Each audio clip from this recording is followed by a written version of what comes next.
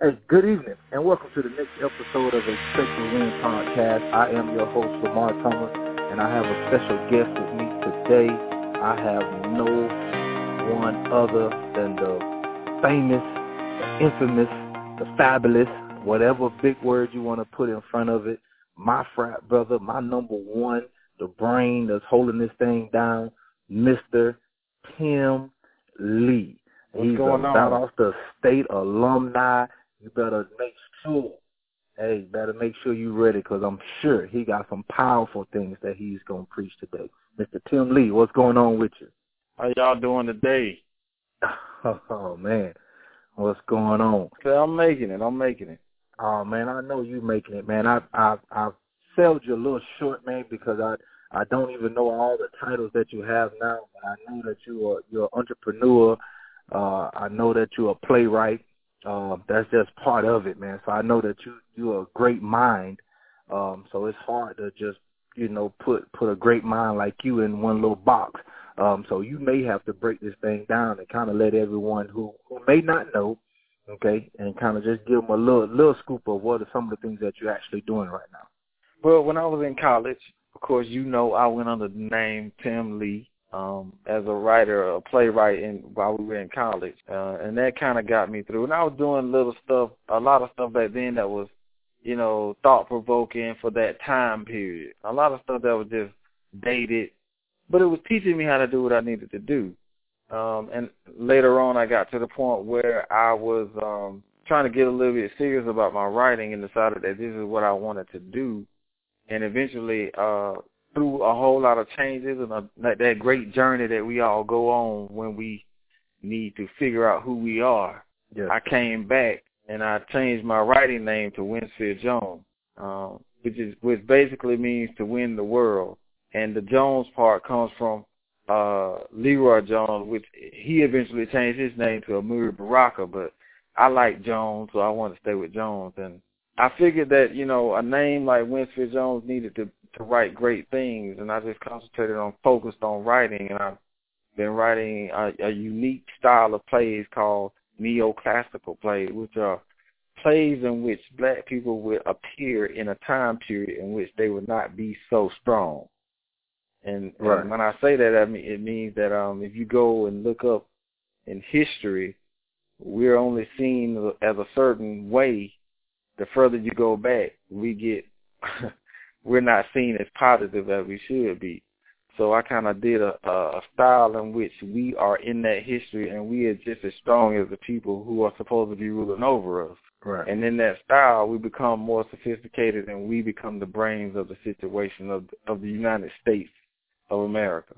And in writing that way, I get to rewrite history and I get to see us in a whole entirely different way. The plays that I've written, I won awards in Atlanta and the Atlanta Black Theater Festival. And right now, I'm coming off of writing my first novel called Legends of the Black Crow, which is a detective novel about a black detective in the 1800s who has a very special gift at solving murder mysteries. So I'm feeling good right now because I'm on the upswing of things. Man, sounds big. How, man, I have so many questions about that, but just go ahead. Just how, maybe we could help someone else as well, but, I've actually had admirations of trying to write me a book as well, but it is so hard to sit down and focus and get that stuff out. So how do you, I know thoughts go through your mind all the time, so how do you make time, or how do you create a system that allow you to get that stuff out on paper? Brother, I have about 5 or 6 books that are like all being written at the same time. I have to stop and get into one to get out of the other, to get into one to get out of the other. Most times I'm working on 2 different plays, or either going back and revamping an old play that I did so I can make it right, or make it more perfect than it was before. And really it's about time, finding the time, and you have to organize yourself and find that 1 hour at least. If you have to get up at 5 o'clock in the morning and get those juices going, you gotta do that. Or if it's something that you have to do after you eat dinner and say, look, leave me alone. I'm doing my thing, please. You just gotta make at least an hour a day to find time to write. And if you can do that, then you'll start training yourself to start doing it every day. And the best times to write are like late at night or early in the morning. That's when the creative juices are actually flowing in the brain, and that gives you a more spark to be more creative. But it is hard to get into it and then have to go back into your real life and have to be you. Correct. So now, how does that affect your life? Because I know you're married and have a family. So how often do the characters or the things, the thoughts in your mind kind of intermingle or affect the real life, your wife, your family, so how do you manage that? Well, they don't affect it really, but they are the motivation. Because when you're doing, at my age, when you're doing stuff, everything you do, you're thinking, if I can be successful with this, this is going to take care of my family. This is going to make sure that they're straight. So I got to work hard to try to make it right and do what I can. Now, I still feel like there are times when I can do more than what I'm doing. But when you're in that real world scenario where you got to go to work and you got to do this, then you get pulled back.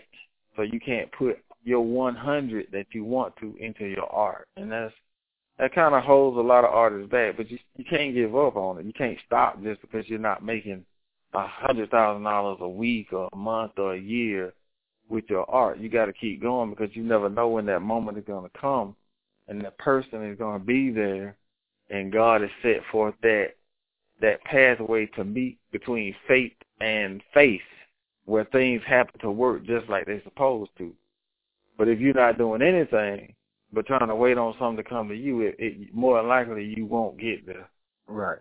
Well, and I think that's something that we could kind of put our anchor on as far as, I know you've been doing this type of work for a long time, for a long time. It's been a long time. So, and you have not, and you have not given up. You have some people now, we in this microwave generation where people think that if I get out here and do this, then I make it rich, then good. But if I don't make it, I give up. Right. So I think that that's something that we really probably could anchor on, because you've been doing this for a long time, so possibly you see a greater purpose, or you just got a different drive, because you have not given up. And it could be somebody out there that's going to hear this message that's going to listen to what you say now, and that's going to help them continue to do their dreams, because they may be on the brink of giving up. Well, life is about phases, College was a phase, and let me throw this little parentheses in. If it wasn't for you guys in college, I probably would not have made it through, to be able to get through that phase one. That was a hard time. College was a hard time for me, because I was going so late. I went a little bit later in my life than you guys, but it was hard for me. But that was that phase one of understanding who you are, where you are, and what you can do. And that's like stumbling and walking on tacks. You got to do it. Right. Then there's phase two where you understand what you're doing, but now you got to try to work on your craft and try to make it right. Try to perfect what you were trying to do, or learn more and gain all the knowledge you can from what you know you want to do. And now I feel like I'm in phase three, where I've mastered to the extent that I can what I want to do. And I'm at the point of, this is the moment where you have to go out and start reaching out, and you have to start letting people see and making more people acknowledge you, and not just wait on something to come to you. And know your worth. You have to know your worth. If you know that you are worth this, then you should always stride with that confidence that this, what you have, is worth something. And you went through the stumbling blocks. You learned your craft, and now that you learned it, you have to embrace it and understand this is who I am. And I often use that example. William Shatner, that played Captain Kirk, he would say, "I'm tired of people calling me Captain Kirk." He said that for a long time, but that's how everybody know you. He eventually embraced that fact, and that's why you see him still going to these Comic Cons and going to all these different little things that happen all over the place, because the world knows him as that character. And once he embraced that, he understood this was his purpose, to be that person, to be that character. And, just with anybody, with anything that you love to do, embrace it, understand it, learn about it, and then and go with it. Now, does your plays, well, okay, let me make sure I could say this correctly, because I think there's a big push now with mental health. Okay, right. So I'm saying now, does your plays help you as well as help other people, as you're writing and creating these characters, able to get different thoughts out your mind and kind of see them, come to life? So I'm just saying, how does all that work? I don't know if I'm saying the question correctly, but, just as far as getting the thoughts out your mind, getting them on paper, and then actually seeing them, come to life again. How does that work? For me, when I was in college, again, writing plays was a form of purging these feelings I had. So it was therapeutic for me then. And it continues to be at a certain point now, but I'm hoping that I'm writing material that can therapeutically help other people. I have to go through it in order to help people to go through it. Like right now, one of my favorite things that I like to talk about and expand on when I'm writing is go and dive into depression. I'm a real fighter against that, because I know what that feels like to be at your worst, the worst of yourself. And that can change you, and it can make you doubt yourself and doubt who you are and doubt what you can do. And that is one of the things that I try to focus on with some plays that I write, is that to let people see how this can affect other people. And if people see it from the audience on stage, they see that, they take that home with them. A lot of times they don't know they're taking it home, but they are, and they learn from that, just like I learned from it by purging my writing onto paper. So that's one of the things that I'm going to be heading towards even more as I go along, and then success hits me the way I want it to. And I'm going to make that one of my strong points of using that to as something that I fight for when I get out there. Right, because I think it's real, and now with the evolution of social media, people are more accessible to suffer from depression. People spend hours and hours looking and judging and comparing everyone else's highlights. Because to me, social media is basically a bunch of highlights. Nobody's going to really put on there the low points in their life. So a lot of people kind of false claim, false reality. But they put it out there, and we have people, especially our young people, that have a hard time determining what's real and what's fake. I think it's great, that you are actually trying to reach out to people through your art. I think that what I'm going to try to do is to help people that have depression. That's going to be